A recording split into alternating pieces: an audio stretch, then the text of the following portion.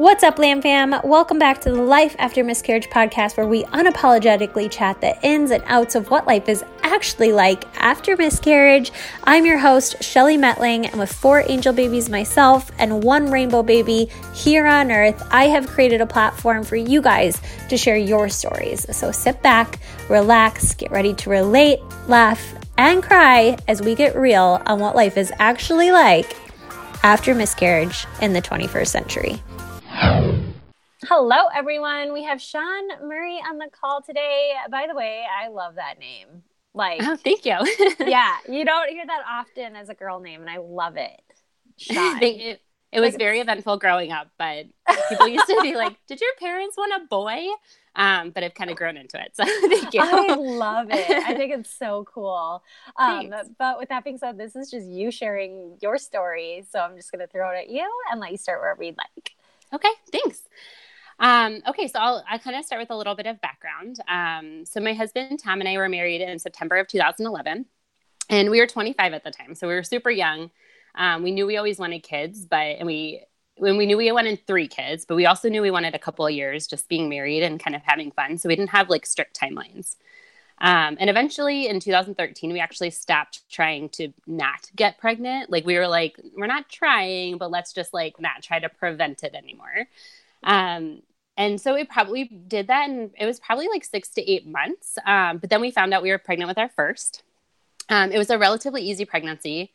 I was considered high risk because I have an autoimmune disease called ulcerative colitis.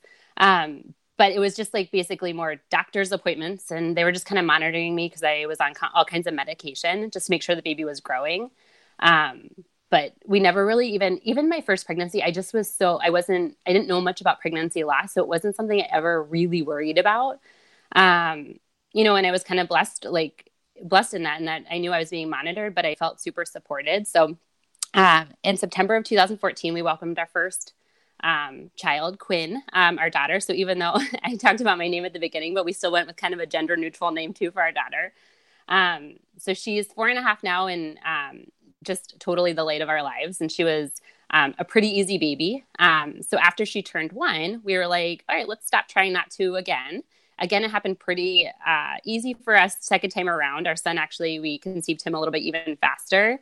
And he was born in August of 2016. So again, pretty easy pregnancy. I was closely monitored and considered high risk, but again, it still wasn't super stressful. He was a little bit of a tougher baby. So even though we talked about 3 kids, we were like, let's hold off for a while. He was a little colicky, cried a ton. And we just totally had our hands full with 2 toddlers, 23 months apart. It basically was like having 2 babies. And even after we had Owen, we had so many people that would say to us, oh, you have 1 of each, so you guys are probably done now, right? So it was like, oh, maybe we should be done. Maybe our family is complete. But then after 2017, our kids were a little older. They were able to play together. We had our kids were 4 and 2 at this point. So we had a lot of friends expanding their families, whether it was their second or third, and kind of the baby bug bit us again. We were like, you know what, maybe like we've always talked about 3. It is going to be absolutely crazy, but that's just kind of what feels right for us. Because we love spending time with our kids and our family. And we're like, this is just what feels right. And it sounds silly now, but our kids were born in August and September. So we were like, let's start trying this fall and winter so we can have a summer or fall baby again. Like, let's control that. It was really great to be off on maternity leave during that time. But this time we wanted to time everything because we were like, Owen will be 3 that next August and Quinn will be 5. So that's a nice space apart. So we decided to try in October and we got pregnant literally the first time we tried.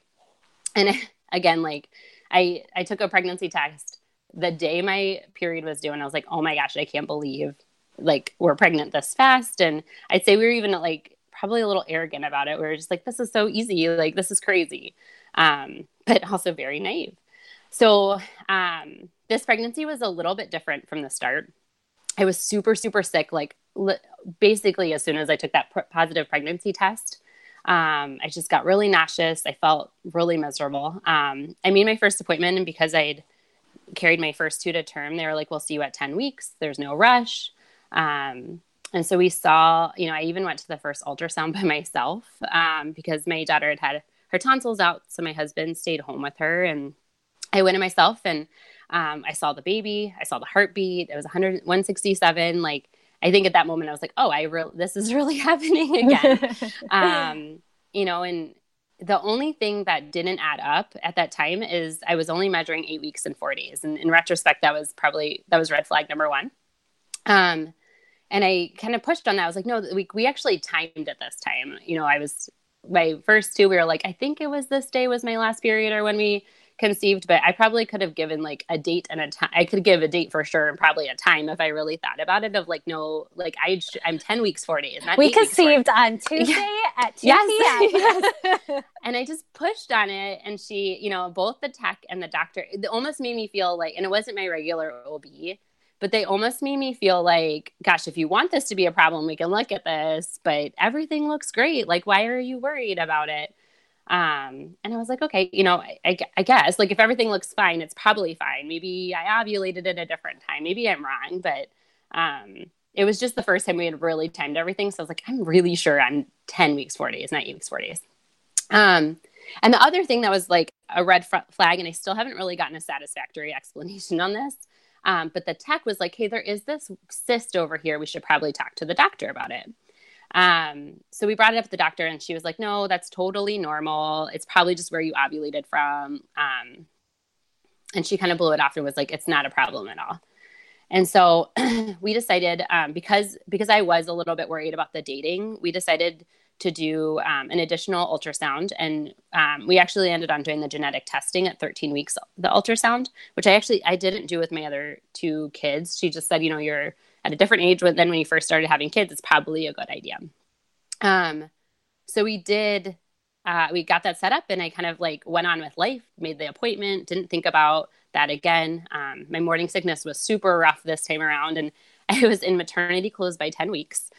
So we had told our family that we were pregnant, like our parents, but not really any other extended family. And then at 11 weeks, I started to tell some folks that I worked with. I was just super grumpy and tired and I was starting to show really fast. And so, again, in retrospect, it was a blessing that I told them when I did. So at our 13-week appointment, which I was a little past 13 weeks at the time, we picked a Friday. My husband and I took off work together because he's like, I haven't seen the baby yet. And we were going to go to lunch and go shopping and after our ultrasound. And we get to this, the doctor's office, and it was actually a different hospital than where we normally went for the OB. Because it was, I don't remember if it was like the tech had to be certified to do this genetic testing or if it was the technology that was different, but we had to go a little further from home. So we drove to the hospital after dropping our kids off for the appointment. It was a super confusing hospital. We actually got super lost and I remember being so flustered and frustrated. Like, we're late for this appointment. This is so embarrassing.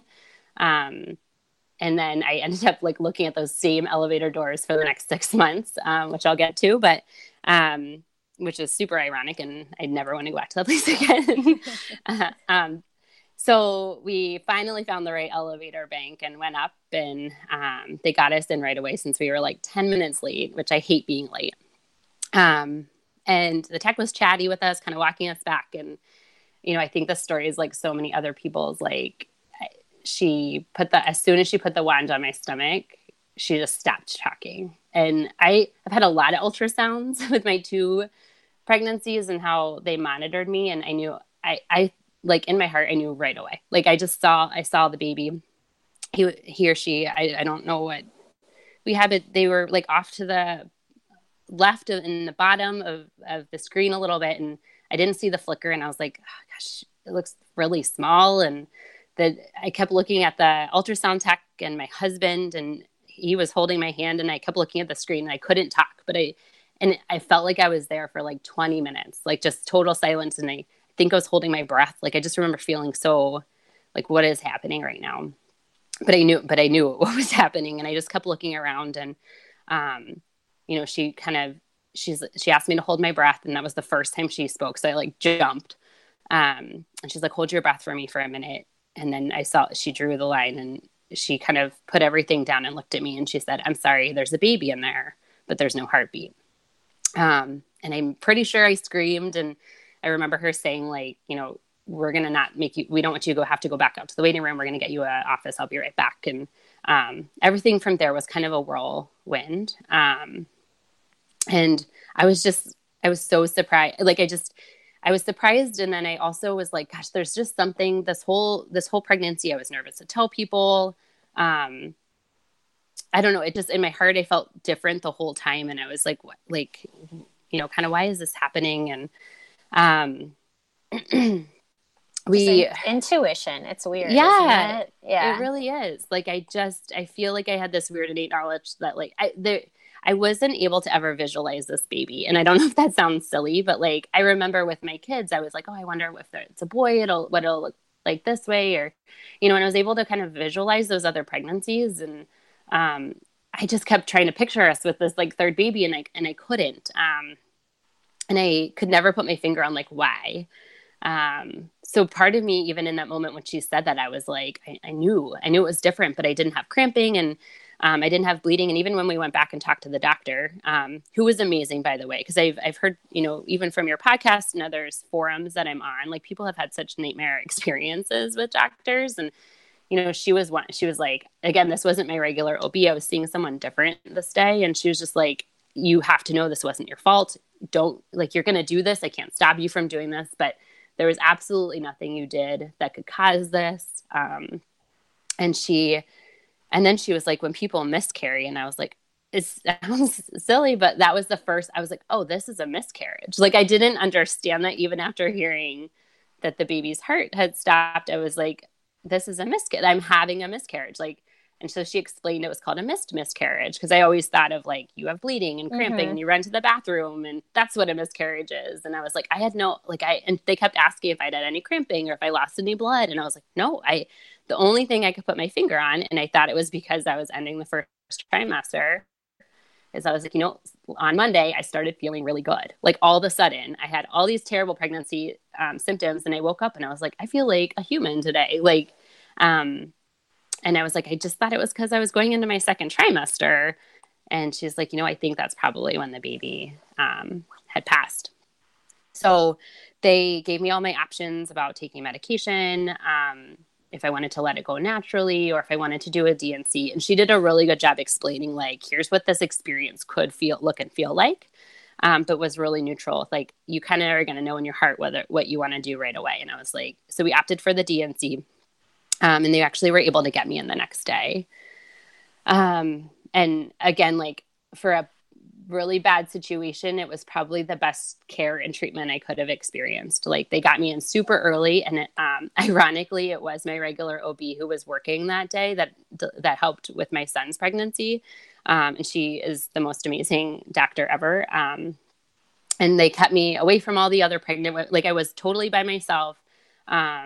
Even they put me even in an area of the emergency room that, like, nobody else was in. So they just took me back to surgery, and they were so kind, and they kept hugging me, and they encouraged me to cry. And, you know, they were talking to Tom and I about, like, just how to make sure we were healing emotionally and physically. Like, I just felt like so protected by the group of people that worked that day, and it was amazing. And, you know, my doctor just really explained, like, a couple things that kind of help me feel better and understand, I guess. You know, they explained the 1 and 4, and some people have been taken back when I shared this, but she was just kind of like, this is your third pregnancy. And she's like, with lack of a better way to say it, it's almost like your turn. Like, unfortunately, this is part of the baby making process, is that you lose a baby at some point, and you are really lucky that you've had 2. And so, you know, this is kind of your turn. And then next time, you know, hopefully it won't happen again, and we can kind of work through that. And she just encouraged, like, if you guys decide to try again, we're going to be with you every step of the way. We'll get you in super early and try to ease your anxieties as much as possible. I agree that that's a really great way to explain it. Like, my RE explained it very similar, even though, like, I had 4 in a row. Yeah, right. Before having a healthy pregnancy, the way she explained it, she was like, let's say you have 10 pregnancies. Yeah. She's like, some women have their healthy pregnancies first, and they're lucky, and they have 3 children, you know, and then they stopped. And then some women will have their unlucky pregnancies first. And the way she explained it, like, for some reason that was very like, it just helped me understand. So I think that's really cool that you kind of got that same explanation, because I've never really heard that from anybody else before. Yeah, it just helped. It was like, okay, so mathematically, like, you know, like this is just kind of what was up. And I just, that just helped. Like it just really helped us. And so, you know, she asked us, like, it is truly amazing, like how, and she explained how perfectly everything has to go to actually get a baby out of a pregnancy. And the fact that we were able to do that 2 times it's like, God, like, how did we get so lucky? You know, it's just, everything has to go so perfectly in this process. And I've never believed in luck until pregnancy. I've always been like, luck isn't a thing. It's hard work, or, you know what I mean? Yes, like, right. No, when it comes to pregnancy, it truly is luck. Oh, totally. I know. It really is. So, I feel like if nothing else, the silver lining, I have a different appreciation for what our bodies can do. So we went through the D&C, and we opted actually not to do any genetic testing. She's like, this is your first miscarriage. It's super expensive. Insurance won't cover it. Like, I don't think you're in a position where you have to do it. It just probably is your body sorting out something that wasn't right. Your body probably just detected something not right. So we agreed. And then this other thing she said, and the next time I see her, I need to talk to her about this, because I haven't gone back to my normal OB for quite a while. And she's like, I'm going to test for a molar pregnancy. And I was like, okay, I don't know what that is. I've never heard of that. That's fine. You do what you need to do. And I have no idea if they always do that, or if she at that point had detected, like, just suspected that something. Yeah. So I need to investigate that. So I didn't really hear anything again. I had a 2-week follow-up, which was actually, again, she wasn't available that day when I had to see someone. So I saw actually the same OB that had confirmed my miscarriage. And so I went in to see her. And she, at that point, you know, they did the test and the cervical check and just making sure that everything was going well for my D&C. And we did some blood work. And she explained to me at that point that I had something called a partial molar pregnancy. And that the baby had something called triploidy. So a partial molar pregnancy, and there's a partial molar pregnancy and there's complete molar pregnancy. And I had never heard of this ever. Like, I was like, how have I had 2 children in the last 5 years? And I've never, ever heard of this. And so a complete molar pregnancy is when a sperm fertilizes an empty egg, and it can turn into grape-like cysts. And that a complete molar pregnancy is more likely to turn into a problem, or a disease called gestational trophoblastic disease. And then what I had was a partial molar pregnancy, where 2 sperm actually fertilize 1 egg. And they don't know why it happens. They call it bad luck. It's just something in that perfect, like, where that fertilization process needs to be perfect. It's like an imperfection. And so how I could tell you that we probably made this baby on October 26th. I'm like, gosh, if we would have done this in November, would this not have happened? It's like just that time that it decided to happen. And so there's, like, just not a lot of information on why these are caused. But it's actually 1 in 1,000 women will have a molar pregnancy. So it's 1%, but it's not super uncommon, but I just never heard of it. So the partial molar pregnancy, a baby does actually start to form, where a complete one, it's just the grape-like cyst, a baby doesn't form. And so the baby then always has something in a partial molar pregnancy called triploidy, where they actually have 69 chromosomes, since they have 2 sets of chromosomes from the father. And the baby would have never been compatible with life. So some women actually can carry much further than we did and still lose the baby. So in a way, it's like, but the most common time to miscarry, and it mostly shows up as a missed miscarriage, is around that 13-week mark when we miscarried. And so when the doctor explained this, and then she also explained, like, it is so rare that this becomes a problem. Like, our plan is that we're just going to really monitor you once a week to make sure your HCG levels go down. Because really part of the side effect of this is, like, your HCG is so elevated that it just takes longer for it to drop. And that's actually even why I had such bad morning sickness, and because I was so much more elevated than a normal pregnancy. So she's like, I don't think it's gonna be a problem. And in a way, my husband and I are like, oh, this is helpful. Like, this actually explains to us why this happened. And so we were like, this, here's an answer for us. Like, most people don't get an answer why they have a miscarriage. Now we have an answer. And she's like, we're just going to monitor you. Just can't try again for 6 months. So she's like, it's a little bit longer than other situations. So I started to go every week for a couple weeks where they were testing my HCG and I was dropping nicely. It was actually getting cut in half. So they're like, it's dropping beautifully. Like, we think you're on a really good track. There's no concerns. And then I got a call probably about 4 weeks after getting my HCG tested for 4 weeks that it actually doubled. And she's like, we don't know if it's a problem. We need you to come in for an ultrasound. And so I had to go in at 7:00 the next morning to get a vaginal ultrasound. And my husband had to take the kids to school. So I was by myself, and getting a vaginal ultrasound weeks after losing your baby, when the last time you were sitting there and you got to see the heartbeat, I was just like, it was probably one of the most traumatic parts of the whole experience. And that was awful. Like, I just kept crying and the tech felt awful. But, so anyways, they were looking for regrowth, or retained tissue. And she's like, all right, I know the doctor's going to want to call you. I can tell that there's been regrowth. So they moved super fast. That was a Wednesday. By the next day, I was getting a chest and a pelvic CT scan, where they were actually looking for tumors, because I was officially diagnosed with gestational trophoblastic disease. It's also called gestational trophoblastic tumor, or gestational trophoblastic neoplasia. So doctors just choose different words. And so I was like, it was such a whirlwind. I was like, I don't understand what's happening. They told me that there wasn't a chance of this happening. My doctor even said, in my 24 years of doing this, I've never seen this become a problem. And here I was like the 1% of the 1%. I'm like, this is not the 1% you want to be part of. So I'm getting this. I got a CT scan where they were looking for these tumors or nodules, because it can actually spread. It's in your uterus. It can go to your lungs. It can actually go to your brain. And so I was super fortunate that mine was just in my uterus. And they call it a tumor or an invasive mole. And so it actually embeds itself into your uterine wall. So they can't do another DNC. And I'm on all these support forums about this, and it's so amazing, like, how many doctors treat this really differently, which is overwhelming and frustrating. So you're bringing your doctors these like different, all your notes. Yes. And you're like, what about this? What about this? And so my doctor was like, absolutely, I'm not doing a second DNC. There's a huge risk for you bleeding out. There's a huge risk for us having to do a full hysterectomy, and then you're still going to need chemotherapy. So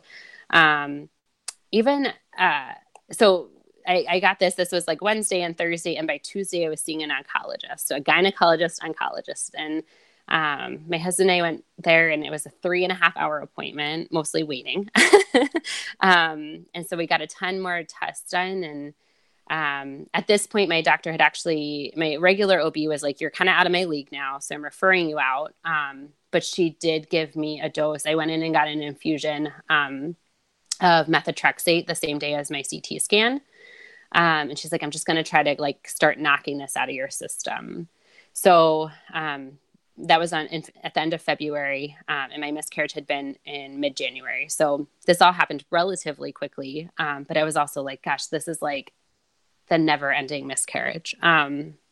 So at the oncologist, she saw me. She's like, I think you have a super low risk version of the disease because it is just in your uterus.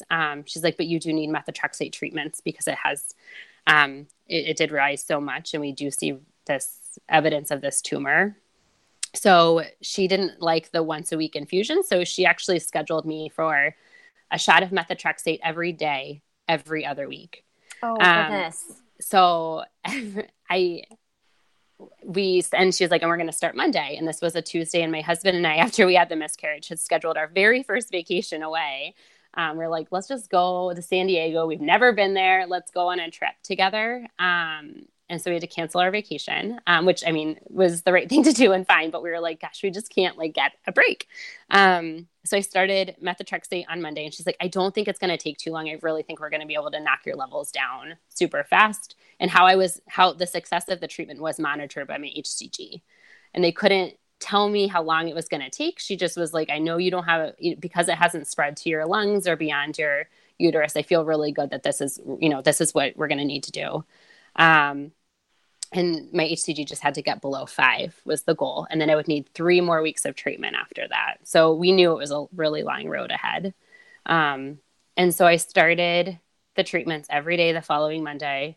And I went up those same elevators that Tom and I had gotten lost on before to go find out that the baby wasn't with us anymore. And then I had to go up those same stupid elevators to go get to the oncologist to go get my treatments. And the first couple weeks I kind of did life as normal, and I just worked around the shots. And by the end of the weeks, I'd be pretty tired. I would work from home. But it just, then it started to really build up. Like I started feeling like I had the flu all the time. I was achy. I didn't lose my hair, which was wonderful. But I did get really bad mouth and esophagus ulcers to the point that I couldn't even like swallow my own saliva. Like I'd be awake at night, like I can't swallow. And I'm just like, it was just this constant reminder of what had happened. But then in a way, we also had to put being sad about losing a baby on the side burner, because we were just like, here, I have this weird disease now because we decided in October to try to have a baby. Like this is not what's supposed to happen. So it just kept getting worse and worse, and to the point that like I would actually get strep throat every week too, that I would have treatments. So I had a couple weeks where I had strep throat, these mouth and esophagus ulcers, and then thrush. So I was like on 40 different types of medication. I was in so much pain. Everything I ate had to be like liquid, but it still hurt. It was just like it. And so I finally decided, with a lot of support from people I work with, I took some time off of work because I was like, I just got to focus on getting healthy and focus on, on this thing, and like kind of give into it a little bit, which was really hard because I was like, how is this overtaking my life? And this was in May at this point that I decided to take time off. And, my kids I didn't get to take my daughter to a dance pictures, and just like little things where I'm like, we thought that 2019 was going to go one way, and it's gone just a super different way. And I had a few scares, like my HCG got monitored either biweekly or weekly, depending on what it was the time before. And I actually did have one time where it rose, and they were like, all right, let's see what happens next time. And then it dropped again. And then I had a couple weeks where it actually plateaued and stayed the same. And so we started to talk about even the next level chemo, which would have actually made me, like, all the side effects that I had amplified it, and then also made me lose my hair. And I was like, how is this? Like, again, we thought we were going to have a baby. We lost the baby. Like, is that not bad enough for it to become this crazy health issue? So I fortunately, like, I don't know, by some major miracle, the week I was going to have to maybe transition to that more intense chemo, my HCG actually dropped from 23, which I was stuck at. So low and so close. It dropped from there, and I went to negative finally. And it was like the best phone call I've ever gotten. I was like sobbing when I found out I was negative finally. And so once I found out I was negative, then I had to get 3 more weeks of the methotrexate. So still a long road ahead, but there was like an end in sight. Yeah. And I still held my breath every single week that I got my methotrexate or my HCG tested. And so I just finished my methotrexate treatments on June 14th, so on last Friday. And I was just like, I can't believe what a long journey it's been. That I started, we had the miscarriage on January 19th, started methotrexate in February, and 9 weeks of treatment, 18 weeks later, I'm finally done. I've never heard a story like yours ever. That's so crazy. And you said you're a part of like forums and stuff. Yes. So you know, like a couple, I mean, virtually, like a couple other people who have been through this. Yeah. And it seems, I do. And it's crazy. Like how much, in a way, it's almost made it feel like it is way more common because I'm on these like support forums that are on like on Facebook and social media. But I've never in like real life met anyone. And even when I explain it to people, they're like, so is it cancer? And the way my doctor explained it, she's like, it's recognized by the American Cancer Society. It behaves like cancer because it's multiplying cells. But once we get it, it's gone. Like you are good to go. So it's not.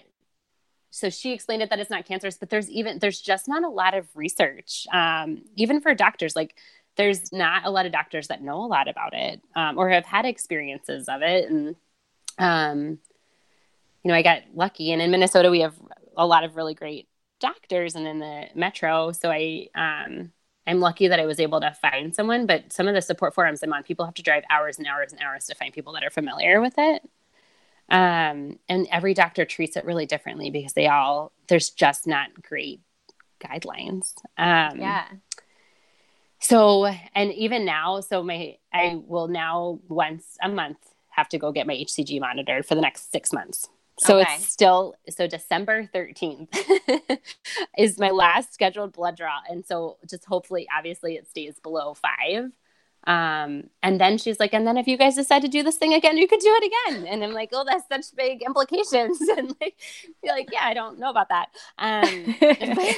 But it's just like, it's taken so much to get back to normal. But even now, like, I'm like, I don't know, 10 days out or 8 days out from my last treatment. And I'm like, I just finally feel like a human again. And I think the silver lining of everything is like, gosh, like health, until you lose it, you don't know how important it is. And it's been a crazy road, but it's been, I don't know, we've learned a lot. I think we've learned a lot about ourselves and each other and what to be grateful for. But it's been a super crazy journey. Even my daughter this week, she's like, are you done being sick? You just seem happier. And it's just, our kids didn't know. Yeah. They just knew I wasn't feeling very well, and I was fine. I was like, yes, I'm done being sick. Like, we can the nights the worst part was like when I had the mouth ulcers, and I'm like, I can't read to her. Like, I hate not being able to put my kids to bed the right way. And, it just was, it was really tough. And I just feel like coming out of it, we're like, we can get back to like normal life and appreciate things on a totally different level. Mm-hmm. And things will honestly, like you said, you've learned so much too, that life will probably even be better. Now, you know what I mean? Because you're going to appreciate the little things that maybe you didn't. That's something that I've like found through my miscarriage journey, is I definitely appreciate things that I don't think I would have appreciated before going through this. So totally, if we're trying to find a silver lining in all of this craziness. Oh my gosh. Yeah, for sure. And I just think, even like, I feel so lucky when I look at my kids now, I'm like, gosh, like things went so well for you to be here, like, and just how much I appreciate them differently. And, I can't imagine having gone through this experience as my first pregnancy and how scary that would be. And, because you do have a slightly higher risk of it happening again, but not much more.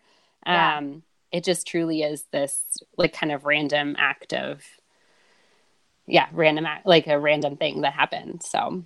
Yeah. Well, you're going to have to share this episode in your forum so that, those girls can hear your story in full and not feel so alone. If you had like one piece of advice for somebody in a similar situation, what would it be?